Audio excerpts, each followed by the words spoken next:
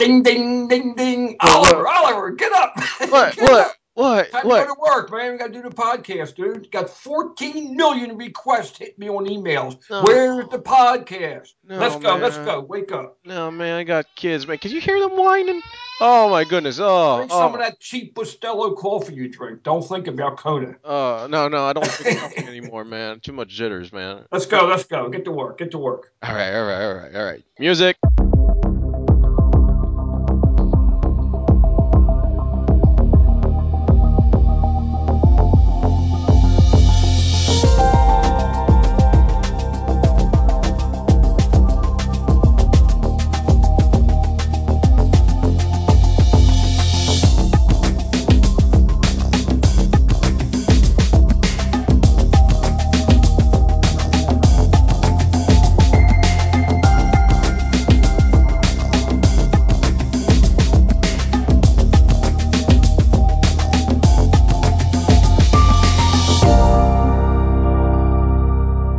Hey guys, my name is Oliver, and I'm joined with Don. Don, how you been? Yeah, I'm okay. Hanging in there. I'm all right. Yeah, it's been a while. So, hey, we're back with the Inspired Eye podcast, where it's all completely an informal talk about photography. So, there's a guy that we had on the on the blog. He actually said something that you like to say: the camera as intrusion. Let's talk about that. What is the camera as intrusion, Don? Okay, first, I think first you have to understand what it is that it is intruding on, and that is the creative process of making photographs on the street. So what happens is, and as we have mentioned many times before, the eye, heart, and mind come together and create your intent. So you're walking down the street, and you want to make a photograph, and you're really like hungry for it, and all of a sudden something calls out to you, and you can feel and you can start to see something developing right in front of you, and you pick the camera up. You're all excited, man. You're like ready to go. You're ready to man, cock the shutter, and everything goes. And all of a sudden, the light meter on the back where the histogram says, no, no, no, you're three stops under, and the focal length of the lens is wrong, and you're at the wrong exposure. That's the camera intrusion. What should happen, and this is, I'm not bragging, but I am saying that I got very good at this. I don't keep cameras that make an intrusion. So if I'm walking down the street and something happens, I will pick up, for example, the XP1, look, frame, boom, it's done. Exposure's all right, everything is ready to go, and that's it. Anything that comes into that, other than that, becomes an intrusion, and of course, it messes up your photographs. You can't concentrate, you can't do the work. You have to be able to be free with your camera. The camera has to be like a friend. Like I always say on my blogs, I name my cameras so that when I'm going out to work, like for example, like my XP1 is named Andre after Andre Cortez. So when I'm taking Andre and I'm walking on the street and Andre's in my hand or something, I'm out there with my friend, and my friend's not going to mess me up to make a photograph. But if Hmm. you go out there, and I'm not saying everybody, but you go out there and you think of your camera as a tool. Now all of a sudden you got to find something to make it work.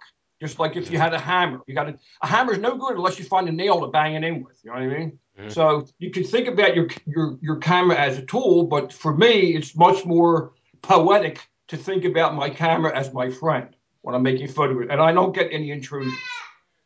Hold on, just a sec. He's crying. That's all right. He wants his Leica. It's Leica time. My God. No, it's just he doesn't want to go to sleep. I mean, he will force himself not to go until he gets what he wants.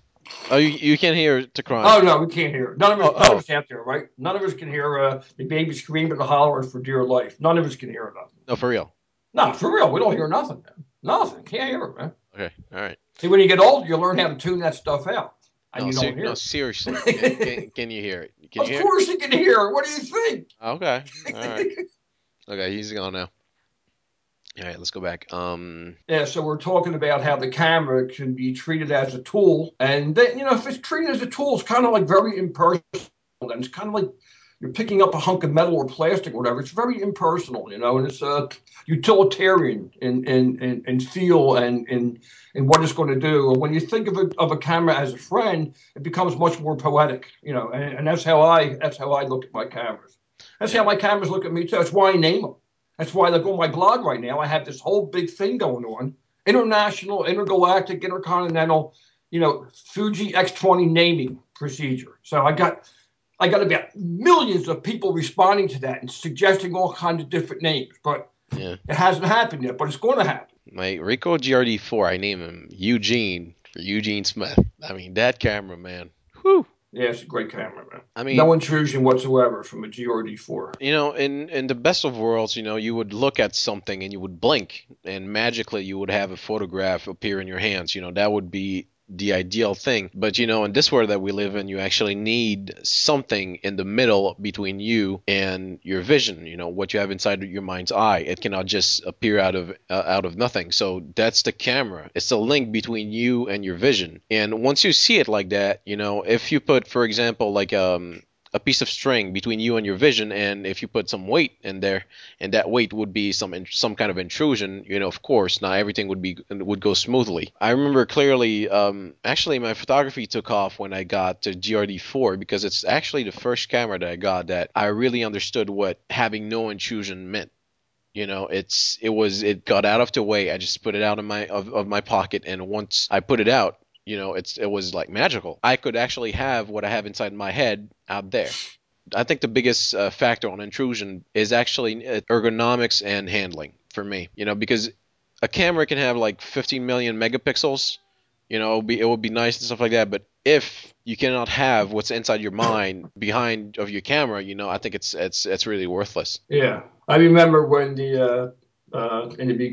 towards the very beginning of digital, Sony came out with a camera called Mavica, the Sony Mavica, Oh yeah, and with floppies, right? with a floppy disk. Yeah, and the I think the disk was 1.4 megabytes maybe or something like that, and One the point thirty eight. files were the files were like 14 or 15 kilobytes. Oh man. And when I got that camera, of course I got like right away. I thought, whoa, this is really looking like a camera. This is really, really cool. I shot thousands of pictures on that one camera.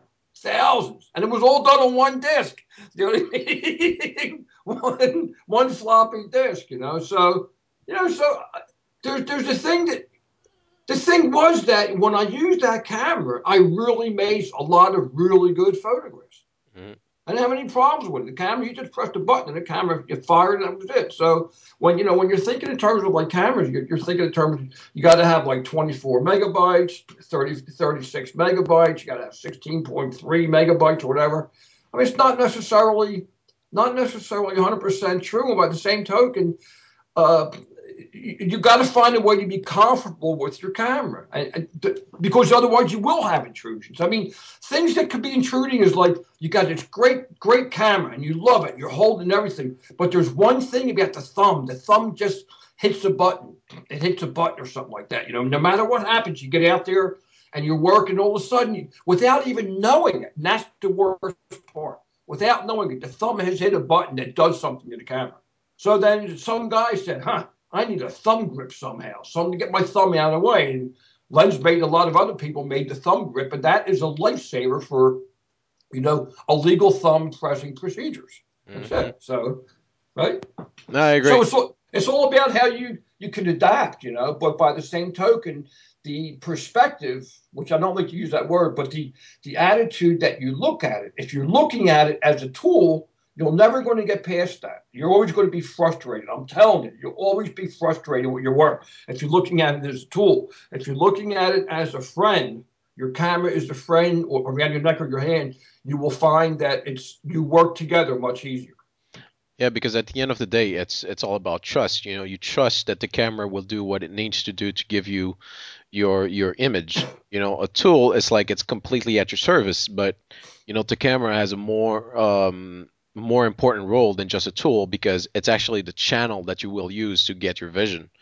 So I do believe in treating your camera right. We're not gonna go woozy woozy and stuff like that, but for real, the camera is it's more than a tool, because it's your partner into getting what you want. Yeah. And I actually had a lot of cameras, and when it comes to intrusions, it's pretty simple. It's you can't get what you want for some reason or another. And what's important is that what is intrusion for you might not be intrusion for me, and vice versa.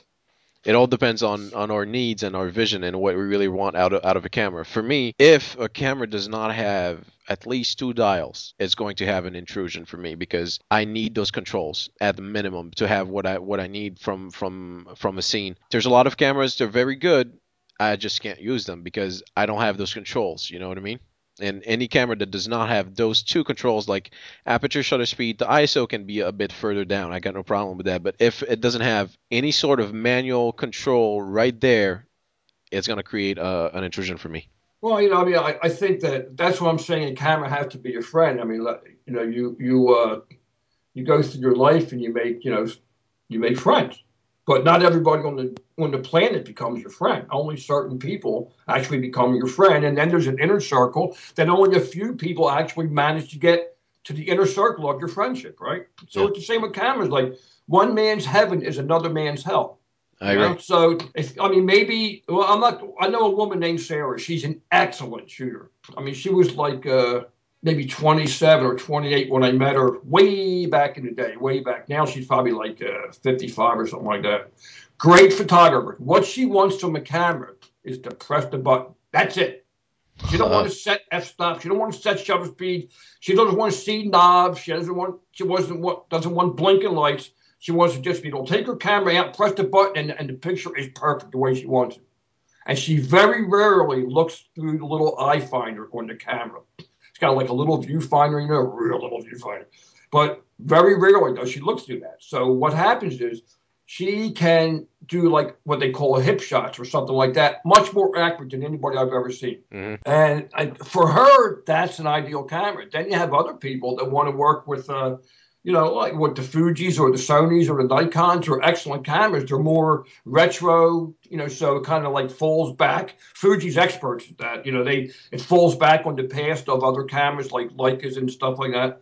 So it depends on the circumstances that you want inside of a camera to make it work for you. But that's still, in my mind, it still does not make it a tool. There's a whole lot of cameras I can see that are tools. Like if I would go into B&H or a camera store, there's probably 100 different cameras there I look at, and they seem utilitarian to me. And yet I'll see that one camera. Whoa, look at that. Whoa, look at this. Oh my God, this is great. How much? That becomes a friend. Yeah, there's some cameras for some reason they got personality, Yeah, and they're literally irreplaceable. There's that's some right. there's some very rare few cameras that are very much irreplaceable. There's a lot of cameras. There's a new update out. It's like, all right, who cares? But there's some other cameras. It's like, and they're the cameras that become cult cameras. Like Yeah. there's the Contax G2. That thing is, I mean, it's still heavily used by a lot of people. It's one of those kinds of cameras. I'm familiar. I'm very familiar with it. I remember when the camera came out. I think it was Eric Mencher, who was at the time was a photographer in Philadelphia. He was shooting the G1, and I think his wife's name was Kitts or Katz, or I think it was Kitts, and he got her a G2. And we met at an opening or something down at the Art Alliance at one point, and they had both models there because they both had their cameras with them. They could share the lenses, but they both had their different bodies. And I checked them out and thought it was nice, But at the end of the day, when I walked away, I had my M4 on my shoulder. And I don't care nothing about that little contacts crap. The glitch and glamour autofocus and push the dial and blinking lights on the inside. Man, get out of here, man. I don't want that crap in my camera. My M4 has nothing in it. Nothing. Yeah, I looked through that finder. There's the 35 millimeter frame, and that was it. Didn't have a rangefinder patch, nothing. I had everything taken out. yeah, it's weird. Sometimes you think that, well, actually for me, because now you said about your friend that likes everything automatic, but Yeah. for me, the less the less camera can be automatic and all fancy, the more for me it's I can really work with it. Because that's why I like manual focus lenses and do manual focus because I just need the simplest thing as possible. And sometimes for me the automation becomes an intrusion. Sometimes, for example, I see something and I want to focus here. Okay, with manual focus, there's no big deal. I know exactly where to stop. But sometimes, for example, with autofocus, the autofocus will hunt something somewhere else. And that would break a lot of stuff for me, and I'll have to take time and recompose and stuff like that. And Yeah. it also happens for sometimes when the meter is off, and then it's just like I see an image and I'm praying. I'm like, oh my goodness, and it's too fast, for for all the automation, and sometimes it just blows the exposure for me, and that's an intrusion. The way I use my cameras, especially like the XP1 now, actually all of them. But what I do with the XP1, for example, is I set the first thing I do when I have a camera is I test the exposure meter, and the way I test the exposure meter, it's not the way everybody tests the exposure meter. I throw the camera on auto ISO. With the Fuji, I always put dynamic range on 100, so it kind of like disconnects and it won't shift the ISO. So I put the camera on auto ISO, and then I go outside and say, all right, well, uh, this should be 125 at f8 at ISO 400. That's what it should be. Hmm. So then I set the camera to 125 at 8, and I look at the camera and the cat to see what the ISO is reading. So the ISO it should be reading close to what I'm saying, because that's what I want for my exposure. I don't want the camera telling me something different. Yeah. And then after a while, like after about a couple times, like maybe like 3, 4 days, I start to really trust the meter and the camera. I have an aversion to light meters. I have a strong aversion. I don't like them. So anyway, I start to trust that camera. So now I want to go out and work with the camera. I set 125 at 8, and I don't question what the meter's doing. I don't Hmm. set it to 400 or 200 or 800. I set auto ISO, and that makes the camera an interactive part of the process that I'm doing. That we are actually doing it together now, because I'm choosing the exposure and the camera's verifying it by setting the ISO. So my friend is not going to let me down. It's going to make sure that I'm right, and it doesn't want to argue with me. Cameras don't like to argue, because then the batteries come out and they don't go back in. So if I set 125 at 8, I say that's the exposure. The camera's got to set the right ISO. If it doesn't, say, look, dude, I'm saying it's 125 at 8, and you're going to choose the ISO. Because if I have to set the ISO myself, it ain't going to be pretty in shooter land, okay? It ain't going to be a pretty sight. You're gonna end up seeing the box. Yeah, you're going to see the box, man. It's going to be on eBay. And No, I have sent a few back like that. not Yeah. eBay, not eBay. We'll tell you later how many horror stories we have from eBay. I'm sick of it. Anyways, that's for Yeah, another another podcast. episode. But that is the intrusion stuff. It's about the only thing for me that could create the intrusion. You know what I mean? That's a very strong intrusion for me, is the exposure. If the camera doesn't have the right meter in it to choose the right ISO, just because you set it auto ISO doesn't mean it's going to be right. Yeah, that's why your metering mode is important. And Yeah. if you don't know what a metering mode is, guys, we're gonna have a nice free workshop by email with videos and all that stuff explaining all that good stuff. So if you don't know what it means, you'll be able to know in a few, like I guess by the end of the month it should be out. So Don, what does it mean for somebody that has a camera? Intrusion of the camera. What does it mean concretely? It means that you have a ball and chain on your leg, and you're going through the world. You're trying to make photographs, and you're concentrating on your camera and you're concentrating on the scene. But every time you take a step, that ball and chain is dragging along with you. You can't have that when you're trying to work. You could be out there, and maybe you're let's say you're out there and you set 125 at f8, and the meter is not quite so accurate in there, or you're playing with that EV comp. Should never be on a camera. Get it the hell off. You don't need it in manual mode. I'm shooting in manual mode. I don't. What do I need EV for? Why would I want to? Oh, I got to turn this up a half a step. Well, you can't do that with your shutter speed or your ISO. You want to keep everything the same, and you want to have your cake and eat it too. You don't get to eat your cake and still have it. You know what I mean? Yeah. So give me something to do with that EV button that makes sense for me. I'm not saying everybody else. Like Ray Sachs is a very big user of EV button. He uses it all the time, and he uses it really well. I'm Pete Hour too. Uses it. Well, I'm not. I want to be able to change that, but I can't. EV is I think for me it's the magical button that would save a camera that is otherwise completely automatic. You know what I mean? I got no problem to camera choosing a lot of settings, but at the end of the day, I like the EV saying whatever you do, -1, +1, whatever, you're still in control at the end. You see what I mean? But if you have like a regular manual camera, I think it's pointless. And I would like to have it as an ISO button. That would be cool. So back to the conversation, you said it's like a big ball that you're dragging. So Yeah, that's when yeah, the camera is a yeah. intrusion, right? Well, that's what an intrusion is. An intrusion is something that pops up when you're trying to work that just holds you back from doing it. Like if you were, if well, that's what it is. The ball and chain is holding you back from doing what you're trying to do. So it could be a lot of things. It could be like maybe you. Well, one of the things that gets people on the XP1, even the guys that are experienced, is they put a lens on, they put a lens hood on, and then all of a sudden they realize that the lower corner quadrant of the finder is blocked off because the lens or the hood is blocking it. Hmm. Well, yeah, well that could become an intrusion. It does become an intrusion for many, and then they want to go to an SLR type camera like the XT1, because that doesn't happen. You know what I mean? Because you're looking directly through the lens. So that could become an intrusion. A lot of things could become an intrusion. Hmm. Uh, if you got to go into your menu and search for ISO or Oh yeah. search for shutter speed, Hmm. that certainly becomes an intrusion. An intrusion is anything that stops you at the precise second that you want to make the photograph. There was a guy, I don't know, maybe some of these people don't know who he is. It was a long time ago, back in the 50s and stuff. His name was Henry Cartier-Bresson.